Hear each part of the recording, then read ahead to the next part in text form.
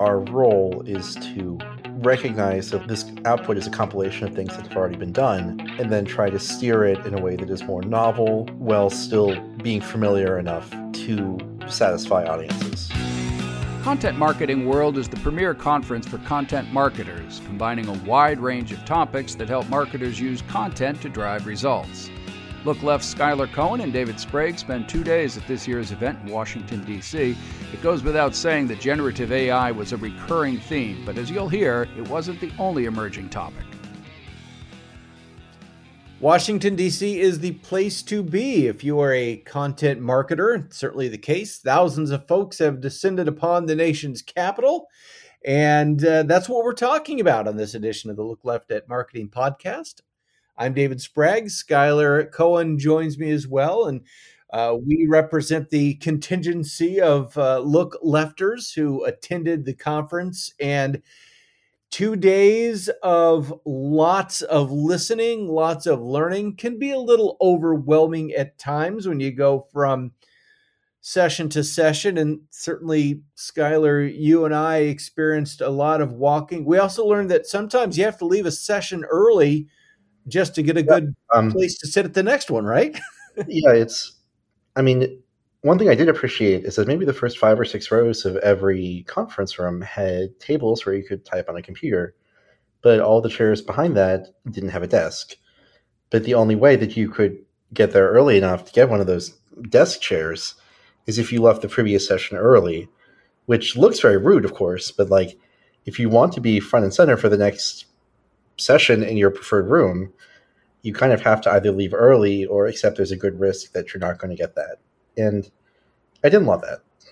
Well, it's funny. There was one session that you and I attended together, and I'm reminded of, there was a woman sitting in front of us who said that she had very strong feelings about people who took one of the table seats who did not have a laptop. As she put it, you can just write notes from anywhere. And then I looked over and the woman sitting next to her did not have a laptop and was taking paper notes. And so I backed out to avoid any awkward fighting. I'm away from home right now and have 3 kids. And so, I've got a few days vacation from awkward fighting. Yeah, I have a dog waiting for me at home. I couldn't afford to have my life destroyed by instigating the content marketing equivalent of a bar fight. Very wise, very wise. Yes. So it goes without saying that artificial intelligence, AI, generative AI, was a hot topic. It's, the biggest topic really, I think, in business and tech right now. And certainly for what we do for a living, there's a lot to talk about. And one of the most interesting quotes I thought from any of the sessions came in the opening keynote. Benny Johnson of the American Marketing Association was referencing the theme of the conference, which is evolve, right? And he kind of took us back to biology class and pointing out there's no reason for a species to change if conditions are stable. And I think we're all in agreement that conditions in content marketing are not very stable in terms of how AI has come in and made us rethink every single thing we're doing. And in the spirit of evolution, Robert Rose of the Content Marketing Institute, in the same opening keynote session, I thought had a really insightful point in saying that marketing is content marketing. It's not a kind of marketing. All marketing now must incorporate content in some form. The question, of course, for a lot of us over the last 11 months is how we make that content. I thought it was interesting that evolve can really have 2 connotations, where it's like if a species has to evolve, you can either say it as this is your chance to grow, or if you don't evolve, you'll die.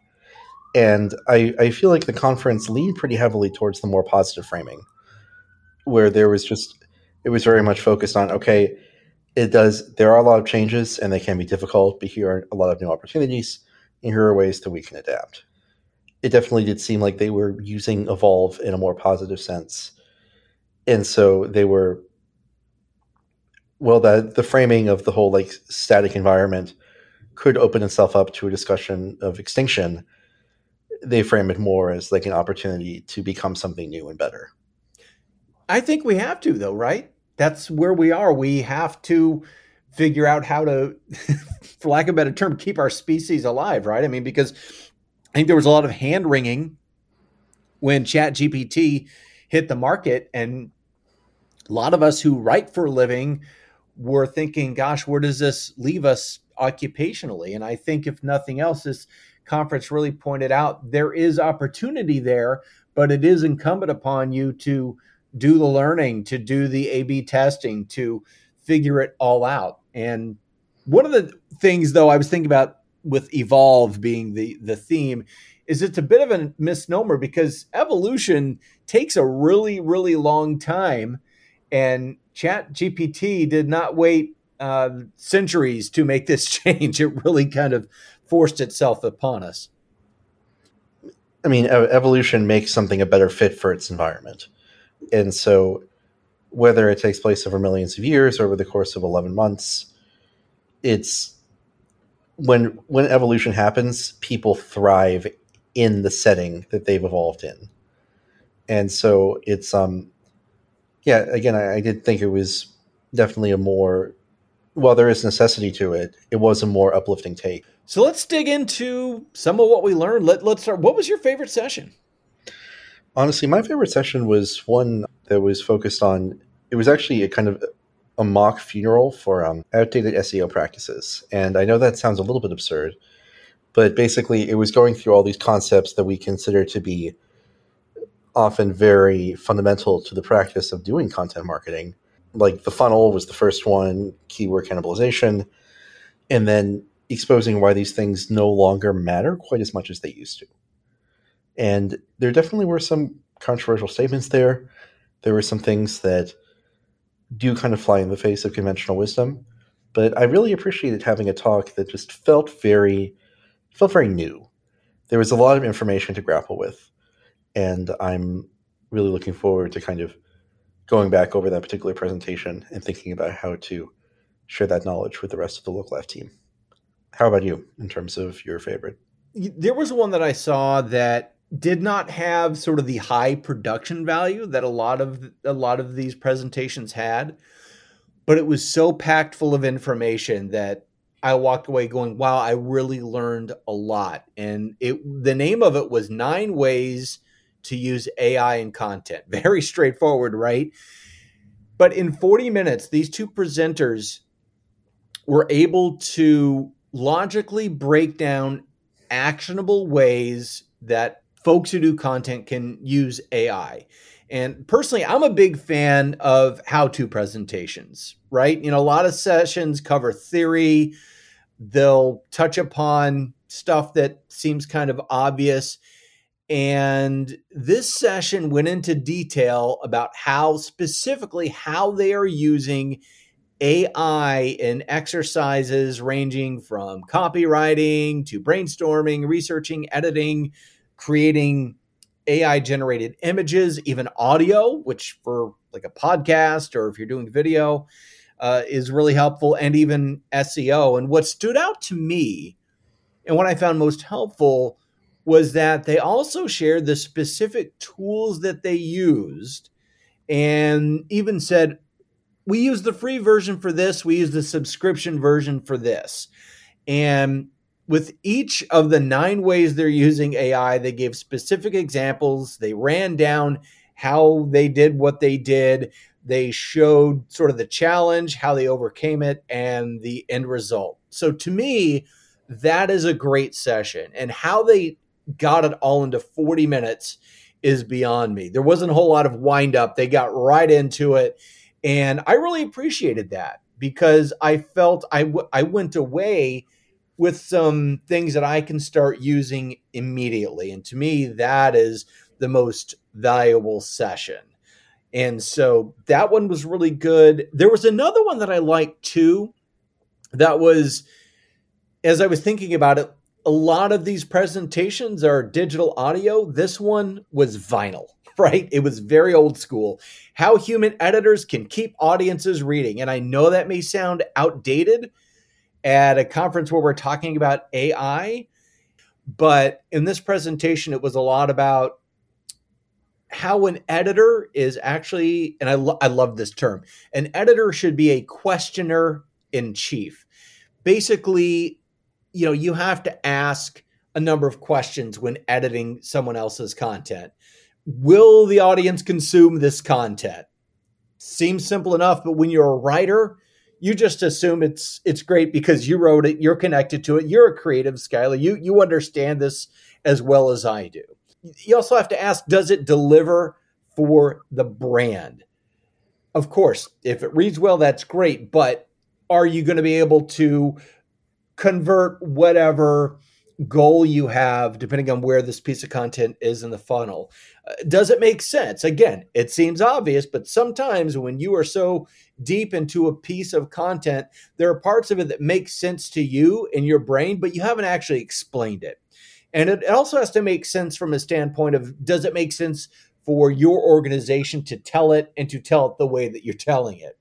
And finally, is it accurate, which does actually play into a lot of the AI stuff, given the inaccuracies that we can see in AI generated content. And so, this session reminded me a lot of some of my favorite shows like The Wire, Better Call Saul, and Breaking Bad, and that they had no qualms about killing off a popular character if it made the story better. And I think that's sort of the attitude you have to have as an editor, is to kind of detach yourself from whatever personal connection the writer might have with the content and do what's best for the brand. And so I found that really, really insightful and a lot of fun. Yeah, I mean, I wrote an article recently about editing AI, so I definitely don't. It sounds like there was a lot of depth there, but I do have at least some feelings on the topic. Yeah. So let's dive into another category. What are some of the areas of learning that you see yourself bringing back from the conference and applying it to the work you do every day? I think that one thing that was pretty fundamental to the conference was the idea of framing AI as a collaborator rather than a rival or something that's going to take your livelihood away. And I mean, we've been experimenting with AI for a while at Look Left, so it's not like this was a shocker or anything, but it was really nice to just see a lot of examples of, okay, here's how you can use AI to help you come up with new ideas. Here's how you can use it to become a more productive person while maintaining your originality and creativity. So I think that I'm looking forward to kind of continuing to experiment with AI, but reframing that relationship as less like, this is your new coworker, you can't avoid them, and more like, this is someone who wants to help you. And I think at the end of the day, either way, the content will hopefully be good, but it'll be considerably more enjoyable to reframe my relationship with AI rather than viewing it as like something that's forced. So one of the keynotes on day 2, I thought framed it really well in that you have to determine what role AI is going to play. Is it going to be a tool? Is it going to be a co-pilot? Or is it going to be a muse? If it's a tool, there's little human input, a lot of automation. Humans have to do very little work. That requires a lot of training of your AI algorithm, though.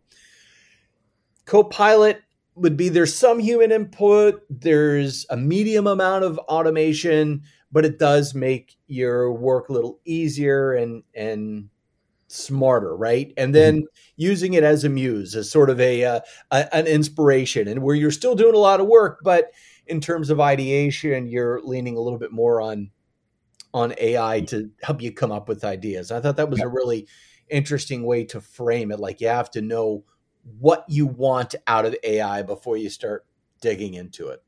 Yeah, I'm thinking of the very final keynote of the day. She defined this idea of thinking as kind of a process where we are being creative as people. We are putting our ideas on the page. We really are intellectually invested. And then she separately defined this idea of thunking, which she said is almost like dragging a brick down a flight of stairs, where it's like the very kind of quotidian, boring, like data input, like the nitty gritty of getting something done that is not engaging and does not capture your attention. And so she was like, I really feel like AI will allow you to do more thinking while handling a lot of the thunking so that you can improve productivity. And unless you choose to do so, would need to engage less with these processes that are not intellectually rewarding for you. And you started to hit on something that we referenced earlier, which is one of the themes we kept hearing over and over is AI needs humans. And again, that's self-preservation, right? We want to still be in the mix because we like what we do. But I do think there's a lot of truth to that. And Ann Handley, who's the chief content officer at Marketing Profs, and she's kind of a celebrity at content marketing world, said something that just melted my heart. She was asked by one of the attendees, what keeps you up at night? And she said, disrespect of writers and creators. And she said that you should not be using AI if you're not a good writer and don't respect the craft, which again, she's very much preaching to the choir here, but I agree with that so much because AI is not at a place where it can be perfect, where its tone of voice is going to be perfect, that it understands your brand's messaging and your overarching goals. It will someday, most likely, and we'll have to figure out where we fit into that ecosystem. But right now, that really is where we are. And I think that finding ways for humans to add their specific and unique touch to things is what's going to differentiate content that you're using AI for. Absolutely. I mean, I think that one thing that was interesting was kind of humans are the problem, but also the solution. Elizabeth Banks' keynote speech was pretty focused, at least at the beginning, on how AI tends to inherit a lot of the biases that humans put into writing on the internet. So a lot of content that it might put out will be predisposed towards, for example, if it's asked to put out a film script, it'll probably default to having some violence. And our role is to recognize that like this output is a compilation of things that have already been done, and then try to steer it in a way that is more novel, works through those biases to create something that is original while still being familiar enough to satisfy audiences. AI is great, but it also needs someone to rehabilitate it in a sense. And to that point, Skylar, again, going back to the session that you and I saw together, which was specifically about humanizing AI, one of the points that I thought was interesting there was that the presenter said that for too long that there's been a disconnect between the creative side and the SEO side, right? And that's something we talk a lot about at Look Left, and I think we do very well, which is combining the art and algebra of writing content. Yeah. But what he pointed out was because of that disconnect, it's easy for folks to use AI and skip over certain important elements of the process that you may not necessarily think are important or need to happen. Like if you're a creative, the thought is, well, I don't want SEO coming in and messing up my beautiful masterpiece. So we'll throw it into generative AI. It'll write something and we'll just go to publish because it's fine. But you're skipping over, like you said, SEO review. You're skipping over editing. You may be skipping over fact checking, that sort of thing. And the idea is that even when an applicable shortcut like AI exists, you still have to apply human smarts at every step of the way. Even if there's an AI tool for each of those steps, you still have to incorporate your experience to differentiate it, to make it the best it can possibly be. Absolutely. And I mean, I think that presentation also had a great point about the way that the idea of SEO content is sometimes used to marginalize content that is seen as like, oh, this is low value. This is just designed to pick up on searches.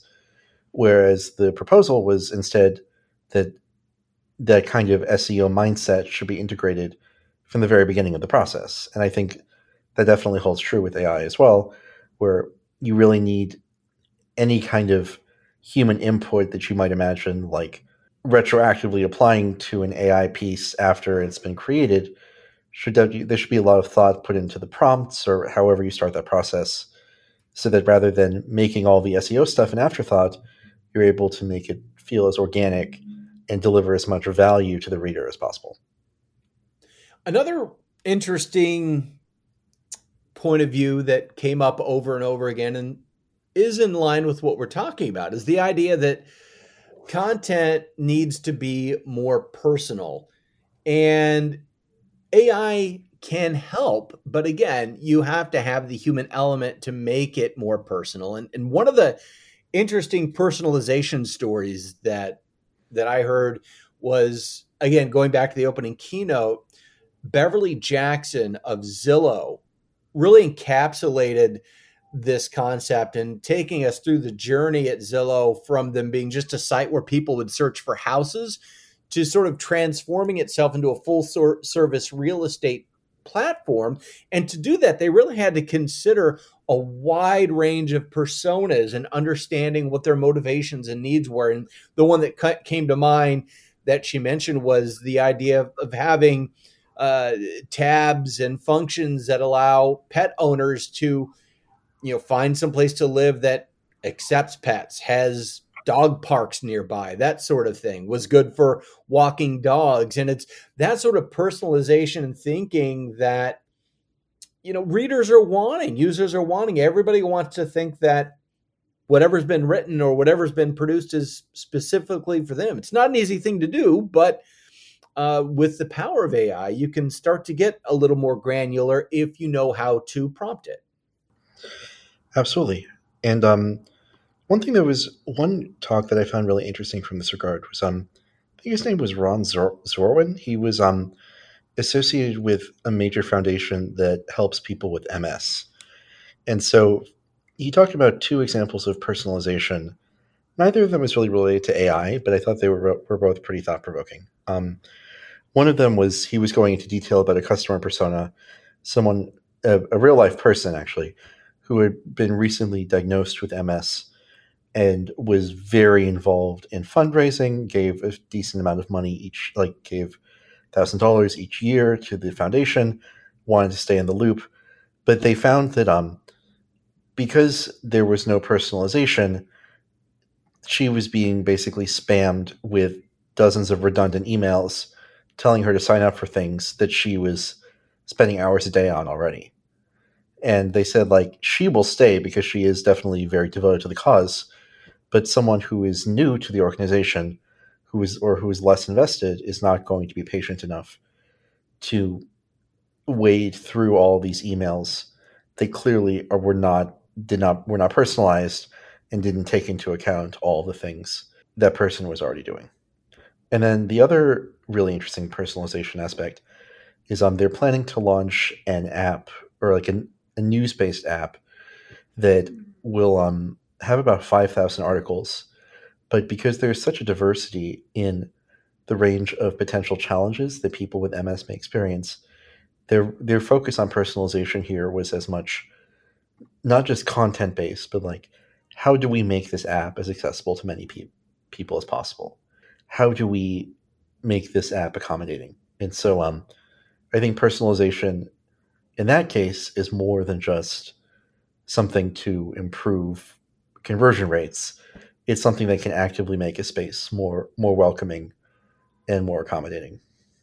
But there was a really interesting point in a presentation from Rebecca Dolan and Katie Pockington from Opal and SAP Concur, talking about it was like B2B true crime, like a number of mistakes people can make. And one thing they said is, if there is a current event, you need to have a meaningful perspective on it. If you just release an article that really has no point or is so uncertain in its stance that it really just adds nothing, that's going to end up damaging your brand. So if there is a way that you want to join a conversation or support a group, like a marginalized group, you need to have a clear vision for what you're doing and a reason to do it. If you just tell a marketing team, hey, we have to put something out today for this, it's not going to resonate, and it's not going to give the impression that you're doing this for the right reasons, which is for inclusivity and the fact that it's the right thing to do. Just because it maybe feels like you're supposed to do something, you still need to plan for it and make sure that you are properly representing your brand, because the sheer act of doing something is not inherently justifiable. Skylar, before we part, any final thoughts or words of wisdom? One thing that I was surprised by, but kind of pleasantly, was that a number of the presentations actually contradicted each other a little bit. There was one presentation I went to that said that authority score barely mattered. I spoke to other people who said that authority score had actually been heavily emphasized in some of the sessions. And I don't see that as a bad thing or an upsetting thing.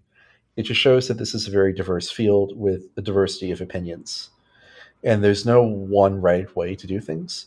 There are certainly best practices, but it's up to every individual to really connect the dots in their own way, figure out based on my experiences, this is what I want to prioritize, this is what I think is most important.